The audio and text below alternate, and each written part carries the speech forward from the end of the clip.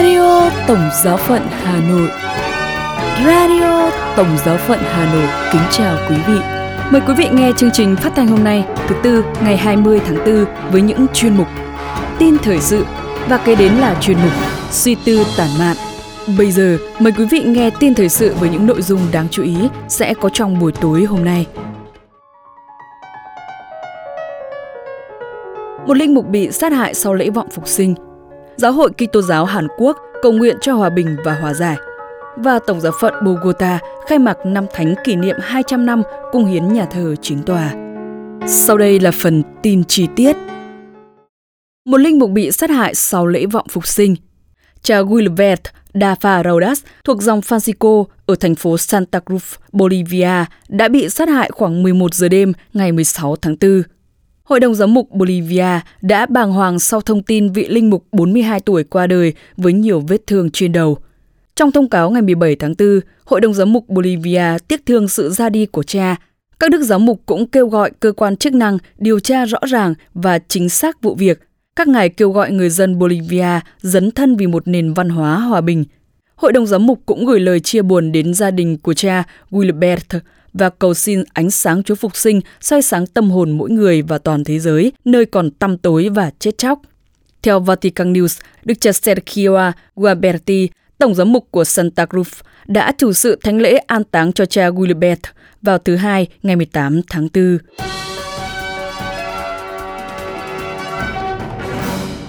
Giáo hội Kitô giáo Hàn Quốc cầu nguyện cho hòa bình và hòa giải. Theo Vatican News đưa tin, nhân dịp lễ phục sinh, Hội đồng các giáo hội Kitô Hàn Quốc gửi sứ điệp mời gọi các Kitô hữu vượt qua sự chia rẽ quốc gia và hướng đến sự thống nhất. Tổ chức Đại kết các giáo hội Kitô Hàn Quốc nhấn mạnh rằng đây là cơ hội phản đối lại sự chia rẽ dai dẳng trong mọi khía cạnh của đời sống người dân, khát vọng hòa bình và thống nhất bán đảo. Sứ điệp bắt đầu bằng lời cầu nguyện cho các Kitô hữu hai miền Nam Bắc và cho sự hòa giải thống nhất của bán đảo Triều Tiên. Lời cầu nguyện tiếp tục với lòng ăn năn vì đã thờ ơ trước lời mời gọi của Thiên Chúa để trở thành những người xây dựng hòa bình.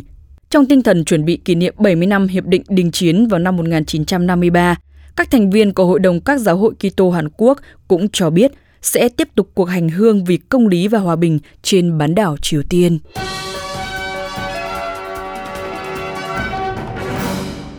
Tổng giáo phận Bogota khai mạc năm thánh kỷ niệm 200 năm cung hiến nhà thờ chính tòa.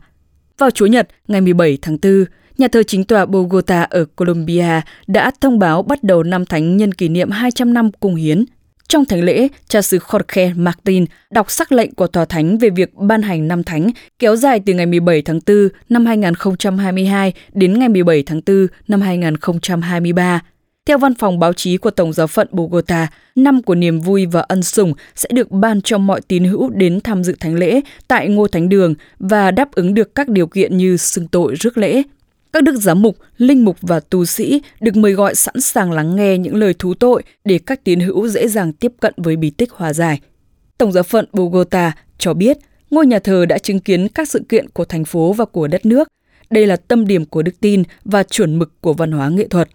Đức Giáo hoàng Phaolô thứ 6, Đức Giáo hoàng Gioan Phaolô thứ 2 và Đức Thánh cha Francisco đều đã từng ghé thăm nhà thờ này.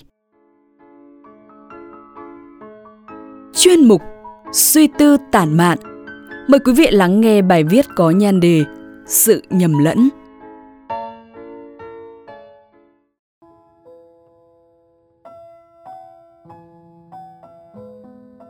Người ta kể rằng ở một cửa hàng bán hoa vừa xảy ra một sự nhầm lẫn thật ngộ nghĩnh. Ngày hôm đó, người bán hoa làm 2 lẵng hoa cho 2 khách hàng khác nhau.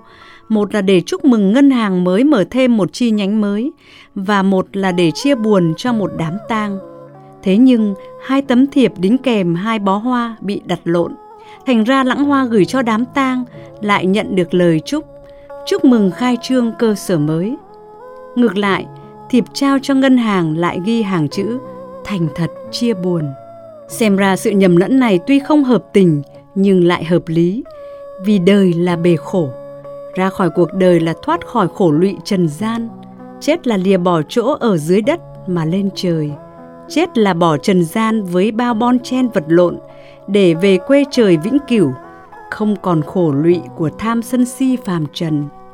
Chết là về nhà Cha, trong niềm vui của đứa con xa nhà nay được hồi hương trở về.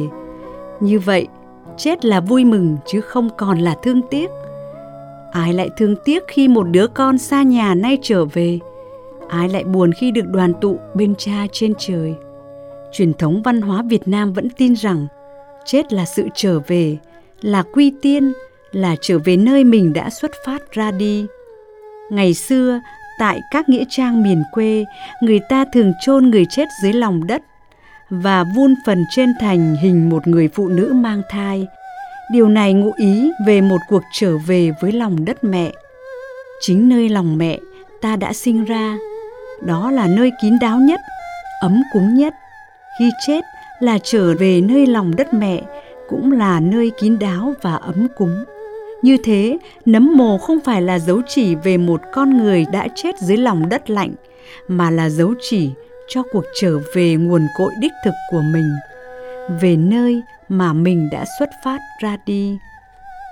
Hôm nay, các người phụ nữ đến nấm mồ của Chúa, họ đã kinh ngạc và hãi hùng vì tảng đá che cửa mộ đã bị bật tung ra ngoài. Họ vào trong nhưng không thấy gì. Họ tưởng rằng xác Chúa đã bị ai đó lấy đi. Họ tìm kiếm nhưng vô vọng. Họ thấy một người mặc áo trắng, tưởng là người làm công nên mới hỏi: ai đã lấy xác Chúa tôi rồi? Nhưng các bà lại nghe một lời mà chưa bao giờ được nghe. Tại sao các bà lại tìm người sống ở giữa kẻ chết, người đã trỗi dậy và ra khỏi mồ? Nấm mồ này và khăn liệm này đã không còn dùng để phủ kín một đời người nữa. Nó không có ích cho người còn sống. Có chăng là dấu chỉ cho sự thật hiển nhiên là Chúa đã sống lại từ trong cõi chết. Người không còn ở đây, người đã ra khỏi mồ. Hãy đi báo tin cho các môn đệ, và người sẽ gặp các ông tại Galilea. Vâng, Chúa đã phục sinh. Nấm mồ của sự chết đã bị bật tung. Sự lặng vắng cô quạnh của đêm tối sự chết đã bị đẩy lùi bằng ánh sáng phục sinh huy hoàng. Con người sinh ra không phải để chờ chết như bao người lầm tưởng. Sinh ra, lớn lên, già nua rồi chết. Thế là hết một cuộc đời. Sứ điệp phục sinh cho chúng ta hiểu rằng con người sinh ra là bước vào một cuộc hành trình tiến về nhà Cha, nơi mà ngày xưa Adam, Eva đã từ đó ra đi. Nay nhờ cuộc tử nạn và phục sinh của Chúa khai mở cho chúng ta con đường trở về nhà Cha. Chúa phục sinh, cửa trời rộng mở, con người có thể hành hương về trời, về với hạnh phúc bất diệt, là nơi không còn sự chết, không còn than khóc đau thương nữa. Nơi đó không còn đêm tối, không còn những cuộc chia ly từ biệt, cũng không còn nước mắt nhớ thương. Hôm nay Chúa đã phục sinh, lòng chúng ta hãy trào dâng niềm hân hoan vì Chúa đã về nhà Cha. Ngài đã hứa thiên đàng cho người trộm lành, Ngài cũng hứa thiên đàng cho những ai tin theo Ngài. Ta đi để dọn chỗ cho các con, để Thầy ở đâu, các con cũng ở đó với Thầy. Đó chính là nền tảng niềm tin của chúng ta. Chúng ta tin vào đấng hằng sống để chúng ta được sống muôn đời. Ước gì niềm vui phục sinh sẽ biến đổi chúng ta thành con người mới, con người của ân sủng, con người của tự do, không bị những đam mê thấp hèn thống trị, không bị những thói đời gian dối làm mất đi vẻ đẹp của phẩm giá cao quý của con người được tạo dựng giống hình ảnh Chúa. Ước gì niềm tin Chúa đã phục sinh giúp chúng ta biết chiến đấu mỗi ngày để chiến thắng cái ác, chiến thắng tật xấu bằng những hy sinh khổ chế, bằng cuộc sống bác ái yêu thương, để mai này chúng ta cũng được phục sinh vinh hiển với Chúa. Nguyện xin Chúa là đấng đã phục sinh từ cõi chết, nâng đỡ chúng ta trên đường thánh giá hôm nay, để ngày sau chúng ta cùng được chung hưởng hạnh phúc quê trời. Amen. Radio Tổng giáo phận Hà Nội xin chào và hẹn gặp lại.